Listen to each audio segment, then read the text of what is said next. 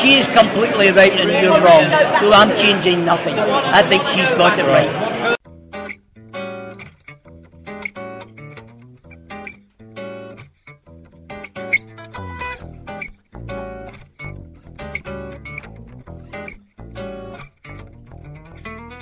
Hello, and thank you for downloading this episode of the Malted Muse podcast.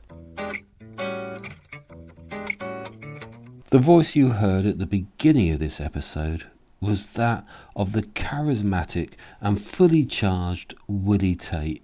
What a pleasure it was to talk to him. Now, to hear more and to find out what it was that I was wrong about, keep listening for the end of this episode. Now, this week I'm going to be playing the rest of the interviews from Wee Dram Fest in Bakewell. But it's been an eventful week and there are things I need to tell you about. Now, before I go any further, I want to very quickly slip in a bit of last minute news that has come through to me as I'm about to finish off posting this podcast out onto the internet for you all to listen to. Now, the last minute bit of news that I've got is I've been contacted by one of the listeners to the Malted Muse podcast, somebody who I've spoken about in past episodes, a man goes by the name of Simon Seaton.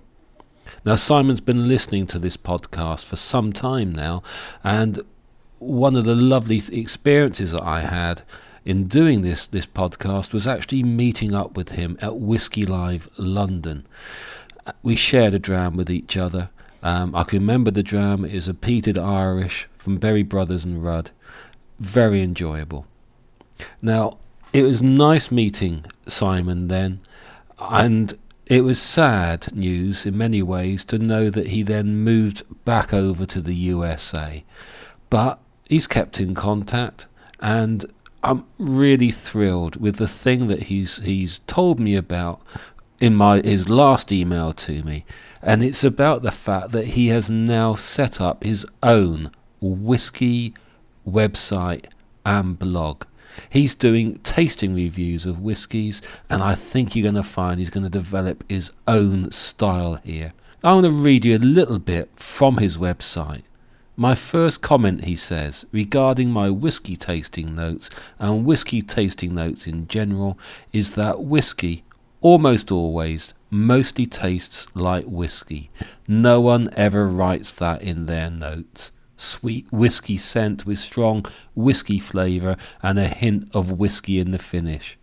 And then he goes on. He explains himself. But what a lovely, fresh attitude to take. Obviously, it's not going to be a website of 101 whiskies that he's tasted where the only description is the word whiskey. It's far more than that. But it's that attitude that I'm really behind. Whiskey is unique. Let's embody that. I'm looking forward to see how his website develops. Be brilliant if people went and visited it, gave him some comments, gave him some feedback about how they think it's going. First glance that I've had of it, looks brilliant, looks lovely. And good luck with you, Simon, on that. Now, if you want to go and see it, of course, there'll be a link on my website, but you don't have to trail through that. Just go to www.somany-whiskies.com. Now, whiskies in that is spelled WHISKIES. SoManyWhiskies.com. Give it a try. Now, I had hoped to give tasting notes on that Movember Glenfarclas that Darren Rook spoke about last week. However, my cold is still with me, and so I'm waiting for my palate to recover. Hopefully, by next week I'll get that down for you. In the meantime, bottles are available from www.masterofmalt.com/Movember. This has also been a week that has seen the SWA continue to stand against the Scottish Government to use Gavin Hewitt, Chief Executive of the Scotch Whisky Association's own words, the Scottish Government's fixation with minimum pricing as the solution to alcohol-related harm is misguided. The impact of recent legislation has not yet been fully felt, and many other measures to address alcohol misuse remain untested. The Scotch whisky industry agrees that Scotland's drinking culture has to change. We are working with the Scottish Government to deliver that.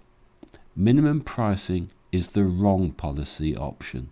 It will not achieve the objective of a more healthy, positive and responsible attitude to alcohol. Claims that Scotch whisky as a premium product has nothing to fear from minimum pricing are misplaced.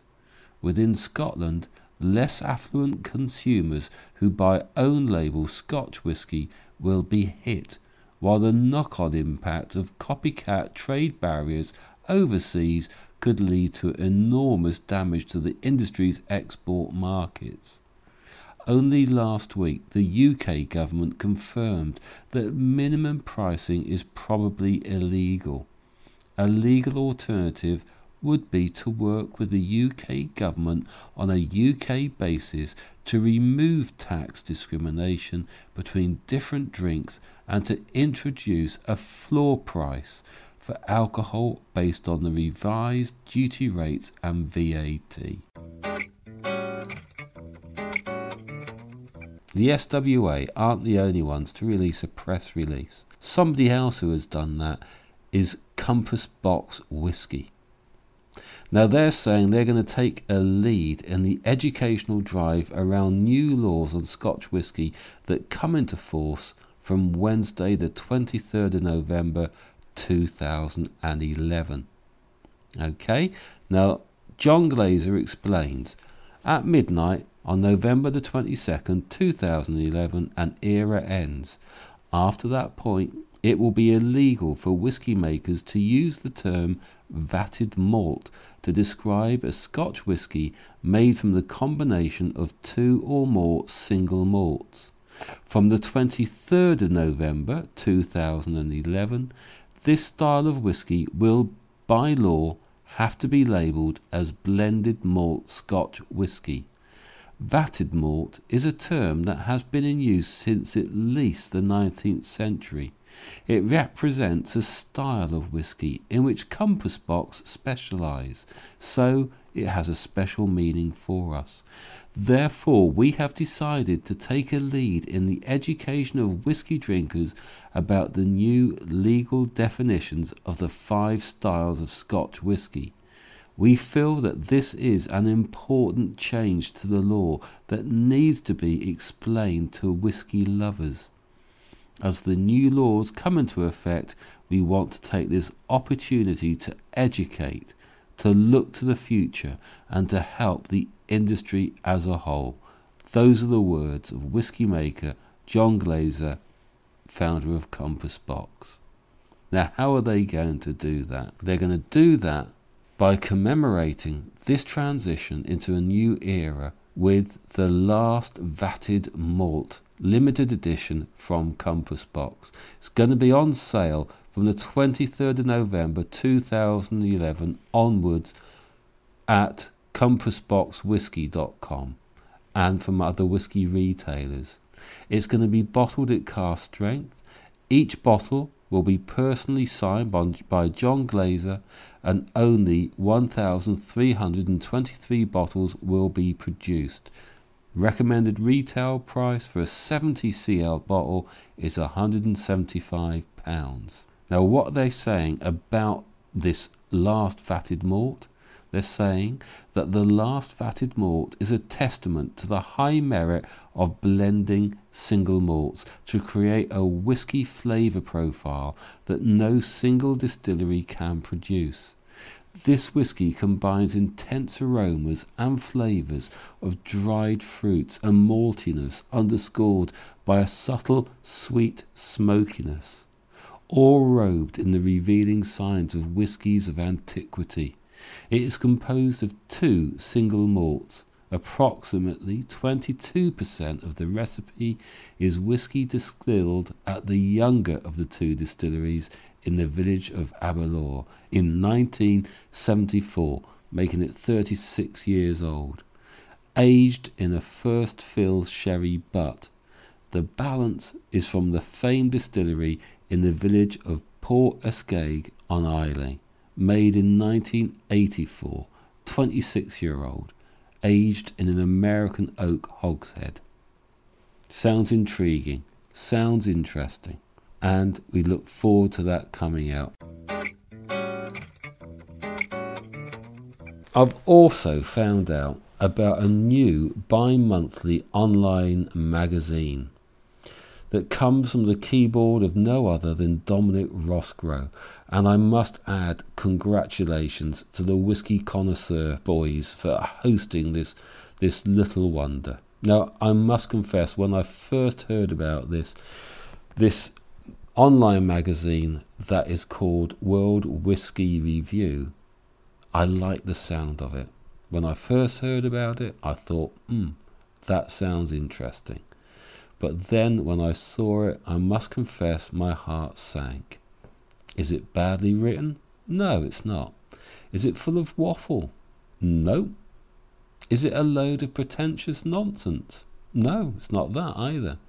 So what is wrong with it, I hear you ask? Well, the answer to that is nothing. There's nothing wrong with it. The problem is that there is an increasing amount of information about whiskey coming out at the moment, and one has to be selective or prioritise at the least.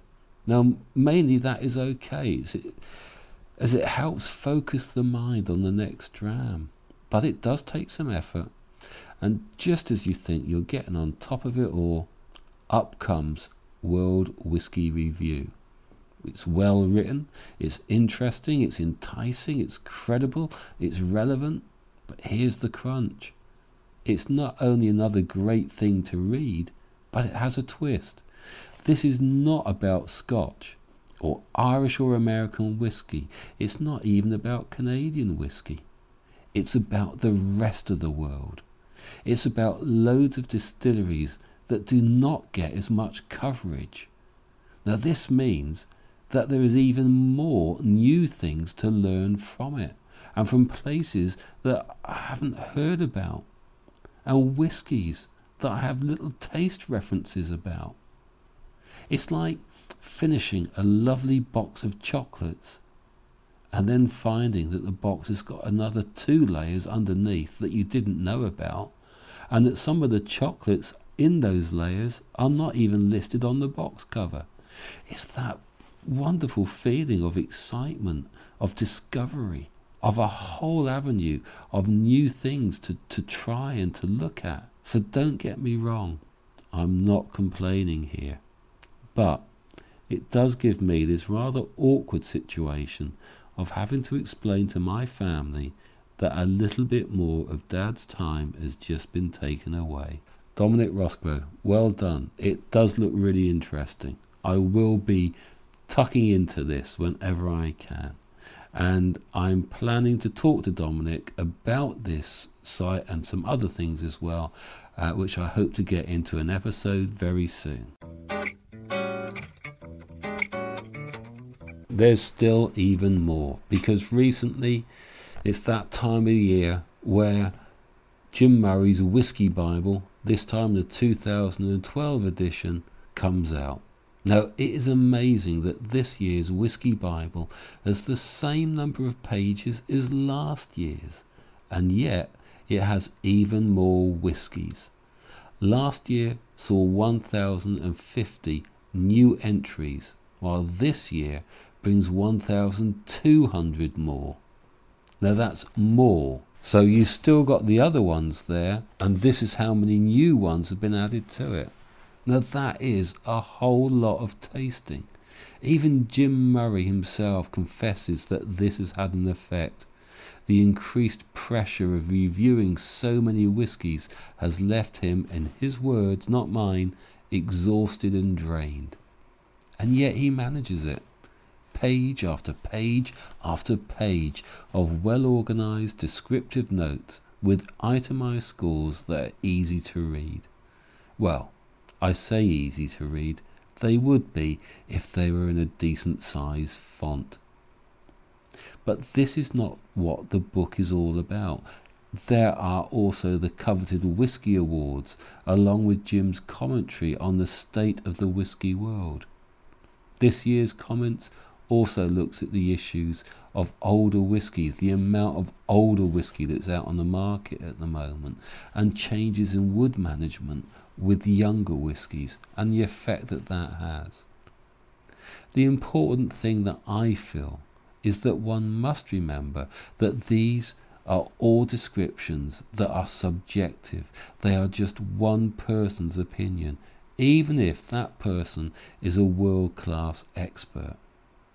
The temptation is to take them as being more than that, which can lead to a few little problems if the reader over-relies upon them. And that leads to the question, well, what value has the book actually got? And the answer to this is simply that the book has got lots of value. To give just 2 examples, Jim Murray has been doing this for a long time. Even if his taste buds are tuned differently to yours, he will notice changes and variations that will give indications for you to look out for. His sensation of citric, for example, may well be different to yours. But if that citric aspect changes, he's going to notice it. Now, this also has an implication for overall quality and balance, the change of trends. The second point of value, and there are many more points, but hey, I've got to save some for next year. The second point is a good use to put the book to. Jim has a very developed palate and an incredible range of references and comparisons to draw on. It's an ideal book to have with you when tasting a whisky. Now, personally, I would not use it to help me choose a whisky. Others do, and I respect them for it. I don't have any big problem with that, but it's not something I personally do. However, having got a whisky and tasted it myself, I would then read Jim's notes and then return to the whisky to see if I can find what he's found. It's a good way of pushing your taste recognition, of developing your own descriptive skills, of picking out flavours, of actually helping develop your tasting skills. As long as you retain the confidence to be honest with yourself if you disagree with him, or actually sometimes even if you do agree with him. Now, at £12.99, is it worth getting? I'm going to give an easy yes to that. I recently spoke about the Malt Whisky Yearbook, which I would highly recommend. And some people would ask, well, which is better? Which of the two do I buy? The answer is simple. They're different books. They both may be annual publications, but their roles and their styles are very different. The Malt Whisky Yearbook has got more articles, more distillery information, more overall reflection. The Bible, it's more specific to precise tasting notes. There is a short review of the year and some commentary, but by far this is the place to go to find the individual and detailed tasting notes about whiskies. Now, my complaint from last year remains. The font is far too small for a man who needs reading glasses. If ever there is a publication that needed to be in an app form, this is it. And this is where the great news gets even better, for that app is coming. The Apple and Android app should be here by November, but we're in November and I've not found it yet. But I'm eager for it to arrive. Just imagine having all those notes so easily at hand. If only I had an iPhone. But one warning for you. Do not confuse that app with the already present Whiskey Bible app, with whiskey being spelled with an E. At the moment that's available for, I think it's 69p, but it is not from Jim Murray. And I have to be honest, I haven't used it. I've got no desire to use it, but the reviews of it that I have read are not particularly good. So please don't get that one muddled up with the Jim Murray Whiskey Bible app that should be out at any time. I have asked for some clarification on that. As soon as I get that, I will put that in and let you know. Well, last week I played a few excerpts from Wee Dram Fest, the local whisky festival that I go to in Bakewell in Derbyshire, run by the Wee Dram shop. And do you know, at these events there's so many whiskies to sample, there's so many people to talk to, there's so many experiences to be had that I couldn't get it all into one podcast. So I have saved some, and I'm going to play you the rest of them this week, in this week's episode of the Malted Muse podcast. Colin, let's start off with a question I've asked a few people. Silly question, I know. Earlier on today, I've got a thorn in my foot. Give me absolute jig. Yeah. What whiskey have you got here that's going to help me take my mind off that thorn? Yeah, well, if you're going to take your mind off the thorn, you need something that's going to explode on your palate and reverberate through your body. Right. Now, in my knowledge, there's only one whiskey that can do that. So I'm going to pour you a glass of Aquavita Eau de Vie Ushkava Ushki whiskey from an island on the west coast of Scotland, a volcanic island that you're going to be trying straight from the cask, and this will obliterate any thorny questions or ideas you may have. Are you up for that? I'm up for it. This has been aged in first fill charred American oak barrels, and it gives Talisker on point of entry a lovely rich sweet sensation at the start of the taste experience. So when you take that, while you've still got that awful thorny issue, take a mouthful of this and give it about 10 seconds in the mouth, over the tongue, round the gums, chew it, allow the DNA of Talisker to really open out and take away the other word beginning with T that seems to be having such an effect on your body and in your foot. I'm struggling with what you're saying, to be honest, because already I'm forgetting about the other word. Well, that's what I'm doing. It's all a matter of mental strategy here, you know. This is well, I've had one sip of this, and already I know why this is one of my son's favourite whiskies. Do you know, I think the best part of Talisker is when you go through the range, no kidding here, every expression of Talisker brings something to the table in a different way. And some of the best fun I've had in the last couple of years is to show off the sheer diversity of the range, where it's not necessarily about age, it's about cask management or the quality of the grain that exudes flavour on the 10. When you move up through the expressions, they've all got something that's showing it off in a different way. As I say to some people, you've just had the 57 North, which is like Talisker in HD. It's a high, and it's fantastic, right? Ran it at tasting 2 weeks ago. Hold on. I'm recording this. Do you want to say this on the podcast? Yeah, I can do, yeah. Go on. So, run for the Royal Society of Chemistry 2 weeks ago. Talisker 57 North, averaged at 92% as a score. Came second to the night in the night. 2 very enthusiastic thumbs up. Great stuff. Great value at £50 odd a bottle. Fantastic, thank you. And he doesn't work for me, by the way. My wife occasionally But he could does. do. There you go. I think that's the great fun of somewhere like today here out in Bakewell. Is such a mixture of people all getting into taste and flavour, and it makes it much more enjoyable for myself and for the whiskies that we show here today. Look, on the left of me, on the right of me, I've got Indian whiskey. On the left, I've got Irish whiskey. This didn't happen 10 years ago. No. So, hooray for diversity, and hooray for people coming out in their droves like today, and making it come alive. You and I had a little conversation earlier on, sat in your car actually. Nothing untoward, I hasten to add. And one of the things I said then was that it's not just the whiskey with these events, it's the characters behind it. Yeah. And of course you are one of those key characters. Well, I was very lucky, to be honest with you. I've been very lucky. When I started in the industry last century, when I went to Islay, I met some fantastic people. Yeah, the 1900s, yeah. And I was so lucky to meet people, from sort of like 35 up to 95, and regarding their stories.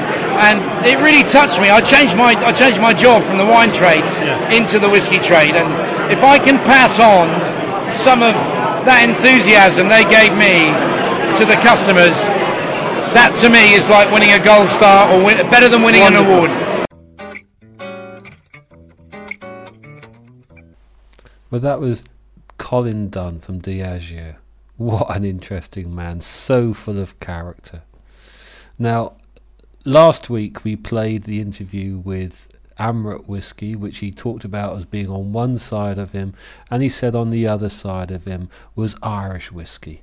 Well, that's Irish whiskey from Cooley's, and another person who I've spoken to before, I've interviewed before, in fact had a whole episode about, and what a pleasure it was to meet him again. Michael, Cooley's whiskey. Yeah. Irish whiskey itself is coming very much more into the forefront at the moment. There's a big pot still movement going on. Yeah. Cooley's are going to get involved in that, aren't they? We are. How are you going to do that? We're currently experimenting making pot still whiskey. It's all under wraps at the moment, but it's all being made down in Kilbeggan at the new distillery that we have down there, the boutique distillery. No, that's lovely, isn't it? The new distillery. Yeah, well, the old but it's the old distillery. Yeah, it's in the premises of the old distillery using the old stills, of course. Yeah. But yes, watch this space. Some very, very interesting innovations coming out of Kilbeggan. Okay. Any idea what the time scale or names? You have to watch this space for another couple of years. Okay. But I reckon when it comes out, it's going to be really good. The early signs are very exciting. The distillers, also us on the commercial side, can't wait for it. And I think it's really, really going to be the next big thing. Now, we're going to be part of the wave, actually, of interest. Yeah, sure. It's no secret I'm a great lover of Cooley's whiskey. In my favourites, it's way up there. One of the things I really love about Cooley's as a company is the fact that it supports so many other things. A lot of the supermarket brands are Cooley's whiskies. Yep. You've also got some stuff going on in Belfast, I believe. There's another distillery opening there. Yeah, well, there's again, it's at very, very early discussion stages, but there's a customer of Cooley, a customer who we make private label whiskey for, owns the Danny Boy brand, is looking at feasibility study on building a distillery in Belfast for the first time in 100 years. And we're in discussions. It's early days now, but stranger things have happened. Yeah, brilliant. And today we've got with us Connemara. Yeah. Now, let's brag about Cooley's for a moment. Let's see what makes it individual. Connemara, what's special about Connemara? Well, first of all, Ireland's only peated single malt, and importantly, as I see it, Connemara peated single malt, because it's double distilled, is one of the few occasions where you can compare Scotch whisky, Scotch single malts with Irish, because double distilled, made in a very similar process and so on. The fact that Connemara stands up, wins gold medals at the World Whisky Awards and so on, in direct competition with its competitive set, I think is a very, very good indicator of just how good our whisky is vis-a-vis Scotch. Brilliant. So that is this is what makes Cooley's unique, it's the only peated Irish whisky. Only peated single malt, yes. On the other side of the table, we've got Greenall. What's special about Greenall? Well, this is single grain whisky again, and if you think about it, single grain whiskies are relatively new in terms of the level of interest coming in here, and we've already been quoted by some of the major whisky writers saying that the original Greenall 8, now all the way up to an 18-year-old, prove that this whisky standalone proves that we've got the best grain distillery in the world. So I'm very very important advocates of this are now on record saying so. The 18-year-old has won a gold medal at the World Whisky Awards, which we're going to be picking up in a few weeks' time. So very exciting times. And again, how many Irish whiskies are there that's single grain? This is it. We're ahead of the curve. It's the only one. This is the one. So 2 unique products. We're at the very head of innovation. And both of them innovative, cutting edge, and in the middle of the table, what do we have? Well, we've got the new Kilbeggan 18-year-old. As you know, our previous deluxe blend, the 15-year-old, had the great distinction of winning the world's best blended whisky. And it won its best in class in Ireland and then beat all blended Scotch, American and so on. So we've great hopes that this 18-year-old, which is an absolutely fabulous extension of what was the 15-year-old, will maybe pick up that kind of accolade as well. Magnificent whisky. Fantastic. How much does that cost? Where can we get hold of it? Good independence. The whisky's going to cost somewhere between £79 and £85. And we're now rolling it out in distribution through our distributor ODV into the top independents. Fantastic. And is that open to sample today? That is very much. I've been waiting for you to come over here, and we're going to be giving. So far, I'm into my second bottle of samples. Fantastic, Michael. Lovely talking to you. Thank you. Brilliant. Once again. Alistair, yes. Lovely to see you in Bakewell. Likewise. You've just poured a whisky. Yeah. What was the whisky you poured? Tell me a bit about it. I've just poured an Antiquary 21-year-old. It's a deluxe blend. Antiquary is a very old whisky. It was first established in 1857. It's owned by a company called J&W Hardy, who were two brothers who were wine merchants in Edinburgh. The name Antiquary came about because they couldn't think what to call it. So they named it after a book owned by their best friend, Sir Walter Scott. Oh, right. And this was his third novel. So that's how it came about to be called Antiquary. And the 21-year-old is a mix between grain whisky and malt. It's 50% grain, 50% malt. Obviously, Tomatin is the largest quantity of malt because it's owned by Tomatin Distillery. And it's a lovely, rich, warming dram. It's got a lovely, deep sherry cask flavour to it. So that's Antiquary. And you've got two here. You've got a 12-year-old and you've got the 21-year-old. Yep. But you said the main constituent is Tomatin. Correct. Tell me a bit about Tomatin. Right, Tomatin Distillery is a Highland distillery. It's up near Inverness. It's one of the highest distilleries in Scotland. They produce a range starting 12 years old, 15, 18, through to a 40-year-old. They're non-peated malts. They're always fruity, always nice sweet flavour, and finish depends on the casks obviously that we use, but we tend to use bourbon and sherry cask.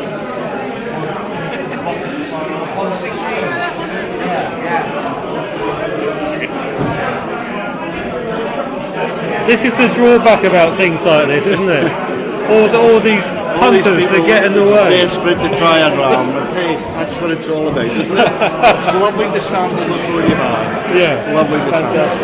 So yeah, the Tomatin Distillery is one of the largest producers. They used to have 23 stills. They used to produce 13.5 million. When you say 23 stills, working stills, is that 23 wash stills, spirit stills, hot stills? Hot stills. Yes. But that was when they were producing bulk. They still produce a little bit of bulk from blending, but they were the largest producer in Scotland, bigger than Glenfiddich and all the rest of it. However, there was a change in industry, and in 1985 or so, there was less people took the product for blending. So Diageo managed their own malts for blending, etc. So the company went into administration, and in 1986 it was bought over by the Japanese company called Takara, and since then it's been run almost like an independent distillery. So they have bought you, they've funded you, and then they've let you alone to get on to do what you know is best. Absolutely. That is the way. That's fantastic. Yeah. So the brand, as I say, the range starts at 12 years old.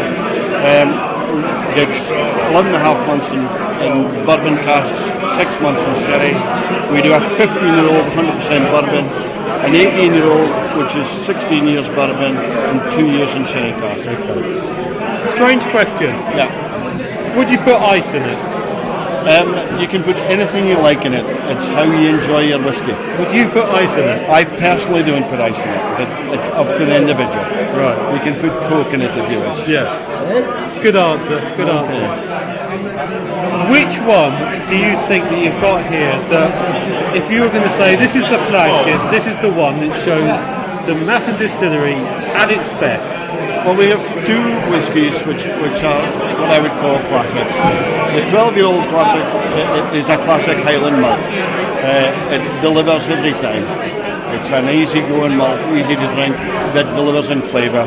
The 18-year-old, however, is genuinely what I would describe as the Tomatin flagship. It really says everything about Tomatin. And late at night... Yeah. Sorry. All right. Late at night, curling up in front of the fire, whatever you do, which is the one you'd pick out to be your own personal favourite? My own personal favourite for a last night dram, a last thing at night, I would have the 18-year-old. Lovely. But do you know, I don't think I've got any choice. You've got to have one. Alistair, can I try an 18-year-old? Absolutely, sir. Yeah. We'll need a glass. So there you go. That is... I have to say, just looking at it, I know you can't read too much into colour, but it looks beautiful in itself. It is. It's a lovely dram. Lovely nose. Thank you very much, Alistair. Thank you. Helen Wainwright. That's the one. Eau de Vie. Yes. We're at Bakewell, it's the Wee Dram Fest, and you've got a lovely selection of whiskies here. Actually, international whiskies. We've got America and we've got Japan. Where do I start? I would say probably Japanese is easiest to start with because they're in keeping almost with the rest of the room. They're produced in the same way, and you get a similar character, so it's not too much of a jump. Whereas with the American, you've got a completely different product altogether because bourbon by law is made by 51% corn, which is a much richer, sweeter product. So much better to start with the Japanese. And with the American ones, it is American. I'm not seeing any Tennessee whiskies here. No, we deal with only independently produced products, and we only deal with Heaven Hill in Bardstown in Kentucky. Oh, We were starting with the Japanese. We ought to get a drink. Yeah, let's do Japanese. Definitely. Now you've got Nikka whiskey, Yoichi. Tell me a little bit about Yoichi. Well, Nikka own two distilleries. They've been distilling for about 80 years, and it started off with the company owner, who was the son of the then owner of a sake brewing company. So his son went travelling over to Scotland and met his wife, spent a little bit of time in Scotland, and then went back. And obviously, a sake brewery, it could lend itself quite well to producing whiskey. So it was a whole transition that the company went through. Now, if my understanding's right, he did that at the time when Japanese whiskey was making a real sudden leap. And before that, a sign of good quality Japanese whiskey was one that didn't explode on the shelf. So this is a real key time. Absolutely, it's a key time, and it's Japanese whiskey recently. It's come into its own. The Yoichi, when we get to it later, it actually won Whiskey of the Year over all world whiskies, and it's done that in two different expressions in 2 different years. So that obviously is a reflection of what's happening with Japanese whiskey right now. Yeah. And it is extraordinary. It's got its own character. And you've moved from Japanese whiskey that was called things like Queen George or whatever it was, to now we have things like the Nikka single barrel whiskey, which I've tasted myself. I know it's absolutely wonderful. Yeah. But on the other side, you've got the American whiskey. Well, the company that I work for is a company that's been going for about 30 years. And at a time when everybody was drinking all of the same products, it was a decision that was taken by the managing director to want to sell different things and all independently produced products as well. So he went over to France and sourced some family produced cognacs and armagnacs, some Calvados from family businesses as well. And then it went into the entire world, from everything from Japan to Rum, all the Caribbean islands. So but there's a signature that runs through the company that we only want to buy from very passionate independent producers. So we're very lucky, and so it's quite difficult to know what to bring with me today. But Heaven Hill Distillery is probably the biggest distillery that we deal with. It's a huge corporation, but still independently owned. So it's still in keeping with what we're trying to do. And they're producing a wide range of whiskies from them. Yes. Now, am I right in thinking Rittenhouse, is that come from That's Heaven them Hill? as well, yeah, absolutely. Yeah. Along with some other things. Now, Heaven Hill, I will confess to you, when I first heard the name Heaven Hill, I thought it must be a hill that's really nice. But it's not, is it? It's the name of the person who founded it. Yes. You've also got some whiskey here that I think has got a Welsh connection. Yes, so Evan Williams is something that's very well received in the south of Wales because it is a Welsh gentleman. Yeah. So that is certainly by far the biggest selling bourbon in South Wales. Fantastic. So yes, it has got quite a nice Welsh connection. And on the very end, I'll quickly ask you this before you serve these people, you've got something that's got no colour to it whatsoever. Tell me a little bit about that. It's basically a fun product that Heaven Hill's done, harking back to the days where people were distilling moonshine in their backyards. So Heaven Hill have done an unaged corn whiskey, which is basically less than 30 days old. Less than 30 days old? Yeah, so it's not seen very much aging at all. In fact, legally, we can't term it whiskey because that has to be 3 years old. Now, is it possible to taste some of that? Absolutely. I can't believe I'm asking this question, but can I please taste some? You can. That's lovely. What's the ABV on this? 40%. 40%? Yeah, sometimes Okay. with these products they'll bottle them at higher strength. Yeah. So Heaven Hill have been very responsible about reducing it to 40. And it also, I have to say, it looks very nice in the jam jar. Absolutely, and it's very good for making cocktails in the jar. Helen, thank you ever so much. Thank you very much indeed.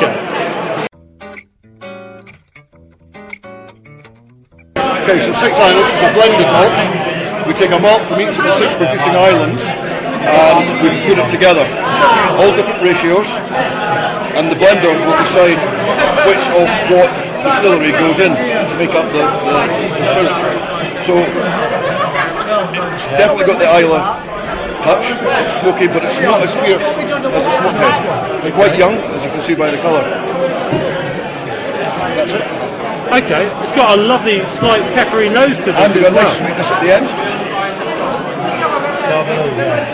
And it's quite surprising for a blended malt that people forget about it. They always go single malt, single malt. Yeah. But the blended malt, just that concept of taking one from the 6 islands and putting it together, you get the maritime influence naturally because most of the islands have peat because that's what they use to heat their houses and to cook with and everything like that.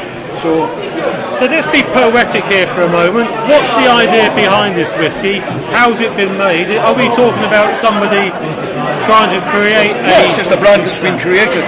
Yes, it's been created from this wonderful palette of different... Yeah, of the distillery, the actual producing islands. So Jura, Arran, Mull, Skye, Isla and Orkney.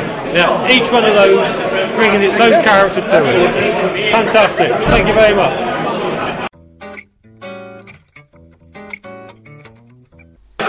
Expression from both distilleries, Glendronach and Benriach. The Glendronach Dram's renowned for their strong sherry character, and we have for 18, 21-year-olds standard expressions, if you like, but a single cask exclusive to the UK from 1995, cask number 4681. Very intense flavours from a Pedro Jimenez sherry cask, very fruity, real Christmassy pudding type whisky, and also a slightly unusual wood finish, a port finish. Whisky spent its time in a bourbon barrel and then with 1 year in a fresh port cask. Okay, and also from Benriach, we have a real mixture here. We have a triple distill expression called Horizons, very light, sweet and fruity, and our 16-year-old Benriach, my own personal favourite, 10-year-old Curiositas, very well known known in the industry now, very smoky, very unusual character for Speyside, and also another single cask exclusive to the UK, 1995 cask number 7164. I can edit the out, don't worry. 58.3% alcohol, very fruity flavours again from a Pedro Jimenez sherry cask. Now you say Horizon triple distilled. That's quite unusual in Scotland. Yes. What's the inspiration behind doing that? Inspiration, and also let's try something a wee bit more unusual as well.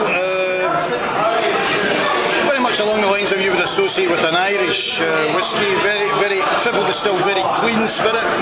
Also, what we've done is we've taken that very clean spirit, left it at 50% alcohol, and matured it, or certainly finished it in an Oloroso sherry cask. Right.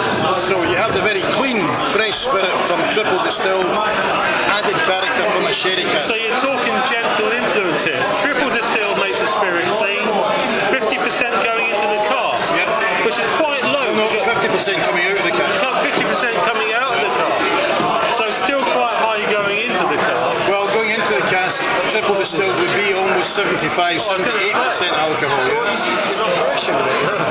Very high. Yeah. So that's pretty amazing. Strange question, I know, but I do have to ask this. Ben Rear, Dendrona, both have got capital letters halfway through the name of the whisky. Didn't always be the case. What's that to do with?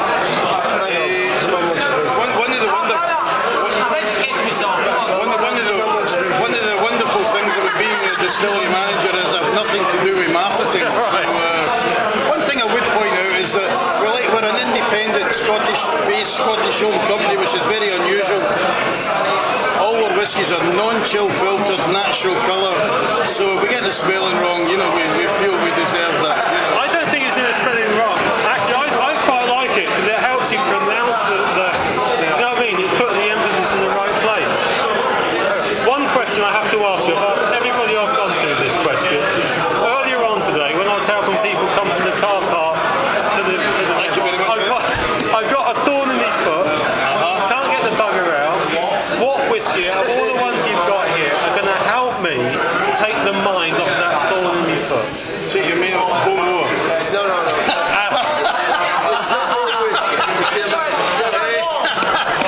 I would try a very soothing, very smooth dram. I would certainly try the Glendronach 21 euro. That'll take your mind off everything. Well, I think that's a Can I try some of that?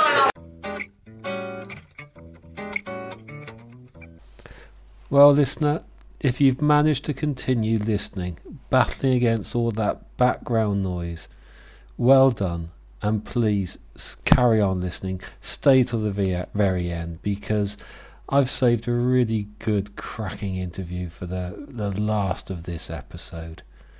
This is my interview with Willie Tait from Jura.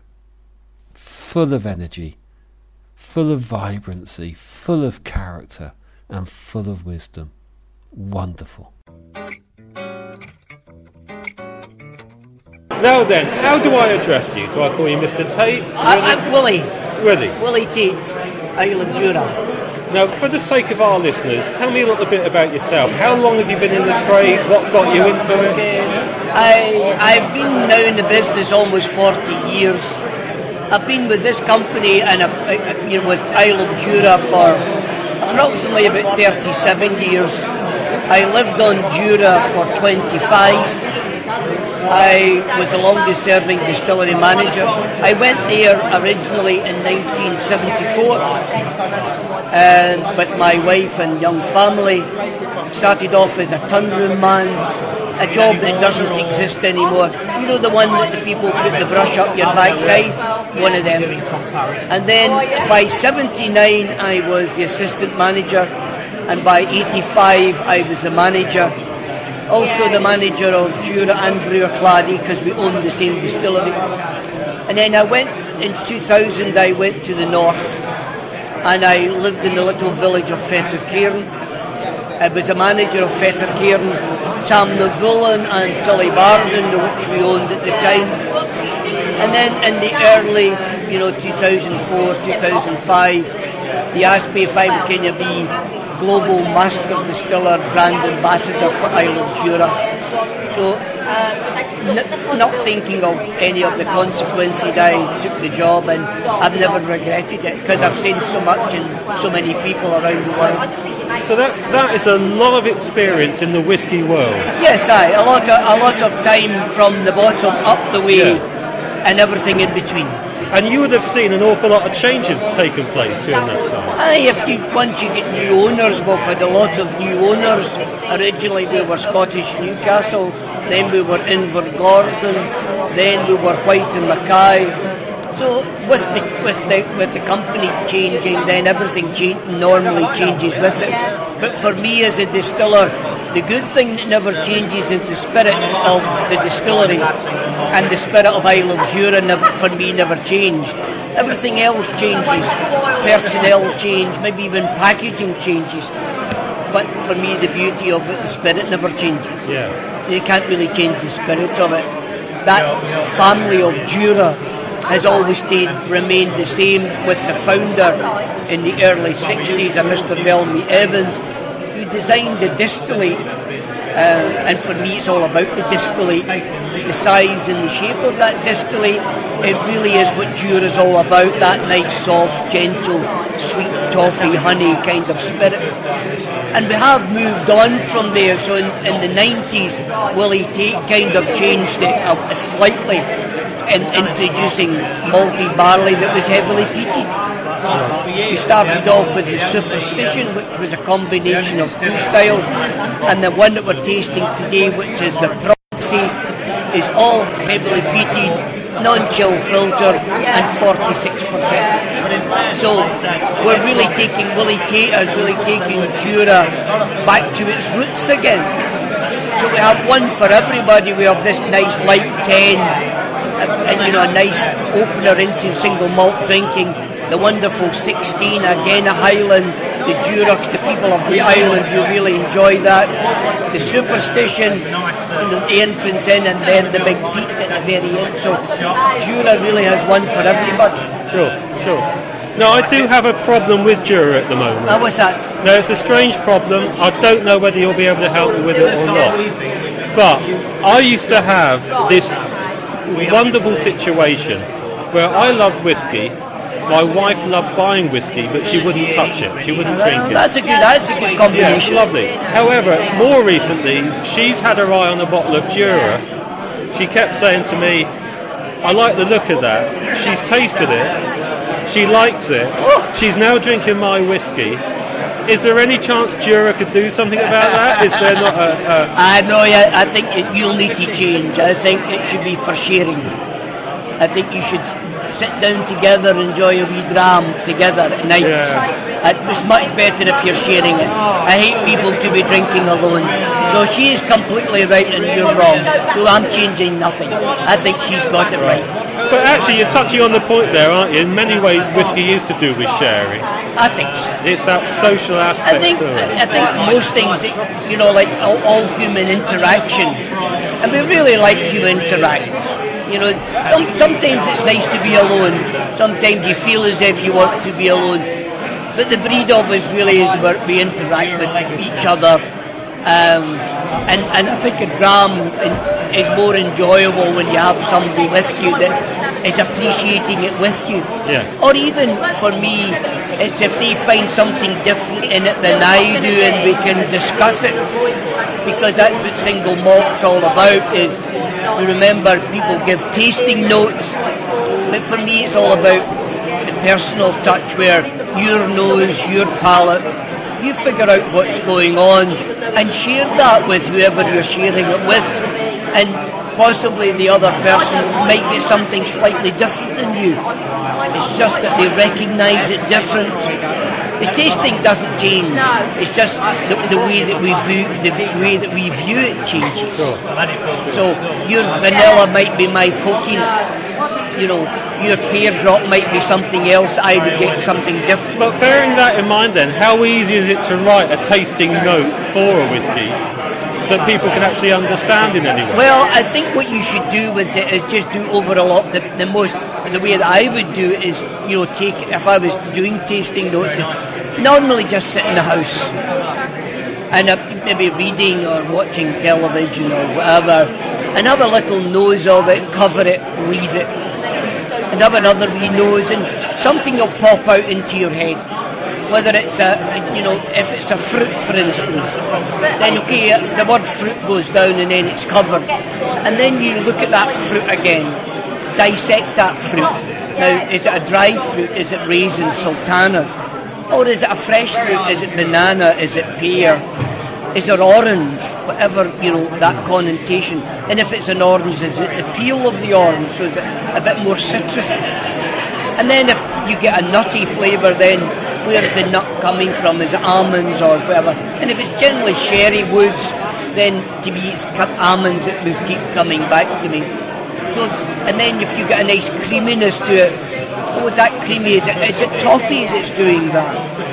So is that the toffee aspect to it? So, and then you might get like the Jura 16, I get a nice honey finish to it. So it's almost kind of soothing at the end of the palate. So then I try to describe that also. You see, that's happening to Willie Tait. It's not happening to you. Sure. And it's up to you to find out that experience that Willie Tait's getting. But you might find it in a different format than Willie Tait.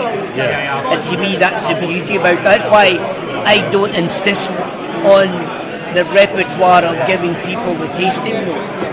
Try it for yourself. Enjoy it with yourself. And then share it with other people and then discuss what's going on. To me, that's the beauty about drinking. Yeah, wonderful. What about marketing in itself? Because when I look at the whiskies here, their position in the marketplace seems to have changed over years. We're certainly growing. I mean, Jura at the moment is the largest growing single malt in the country. And lots of people, marketing has obviously played its part in making people more aware of it. But I always say that it doesn't matter how much marketing you do, if you taste it for the first time and you don't like it, you won't buy it again, no matter what marketing scheme is going on. So for me, as a distiller of Jura, I'm more than confident once people taste Jura that they'll go back to it again. For me, that's the big part of it, not just the ones that you've been drawn into by marketing or sales or whatever, but you've tasted it and you're going back because you actually like the product. But that brings me back to my problem in a way, isn't it? Because that's what's happened to my wife. She's tasted it and now she's going back to it. And there's a part of me that was wondering whether or not, marketing-wise, you could put on the label... For you only. for these eyes only. No, I think she's got the right idea. I think she's opening herself up to...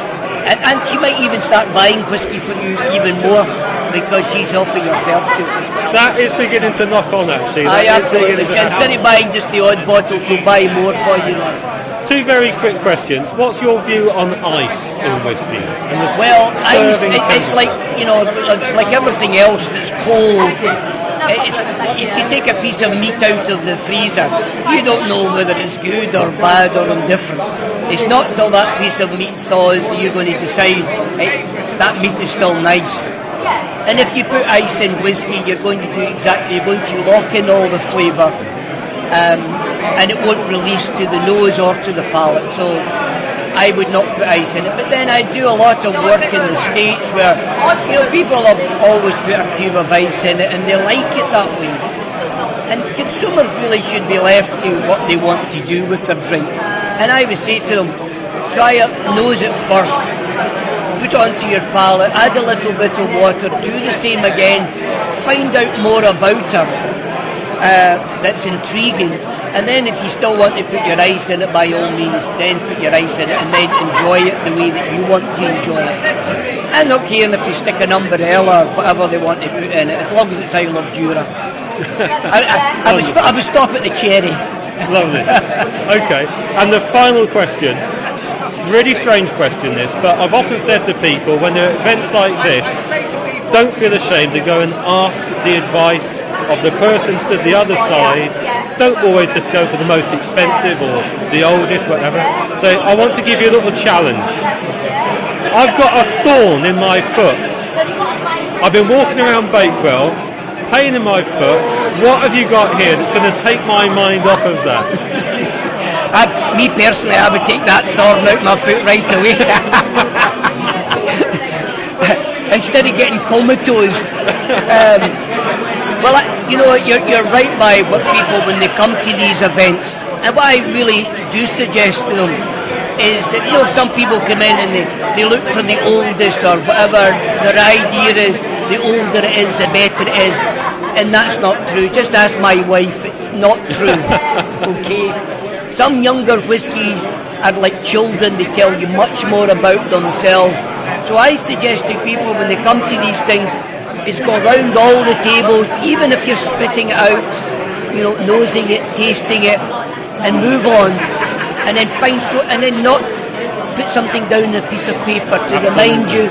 Say, I like that note, it was nice and fruity, and it was spicy. I'll remember that. There's I Love Jura 16.